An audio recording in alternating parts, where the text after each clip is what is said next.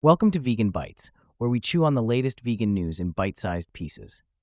Today, we're sinking our teeth into a juicy study from Faunalytics about national norms, identity, and meat consumption. Picture this. You're at a barbecue in the US, hot dogs are sizzling on the grill. Or maybe you're in the UK, sitting down to a traditional Sunday roast.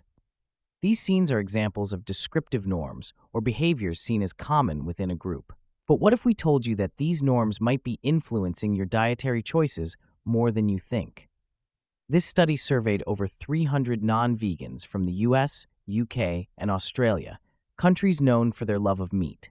The researchers wanted to see how much these folks identified with their home country, how much meat they thought their compatriots ate, and whether they believed their fellow citizens approved or disapproved of meat eating.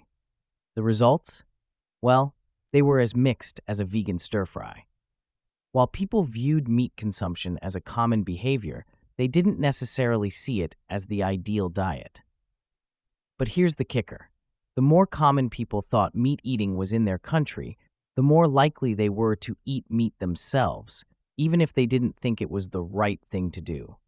And when people felt that meat eating was both common and approved of in their country, they were more likely to intend to eat meat. But if these norms were out of sync, how much someone identified with their country played a big role in their meat-eating intentions. Now, before we go putting all our tofu in one basket, it's important to note that this study focused on high meat-consuming countries, and the results might be different in other parts of the world. Plus, the study measured intentions to eat meat, not actual meat consumption.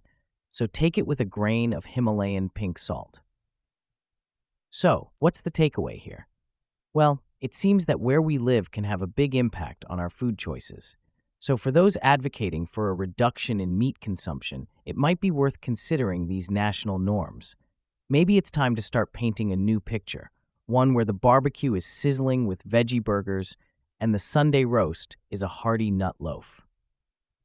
That's all we have time for today on Vegan Bites. Remember, every bite counts when it comes to making the world a more vegan-friendly place. Until next time, keep crunching those veggies.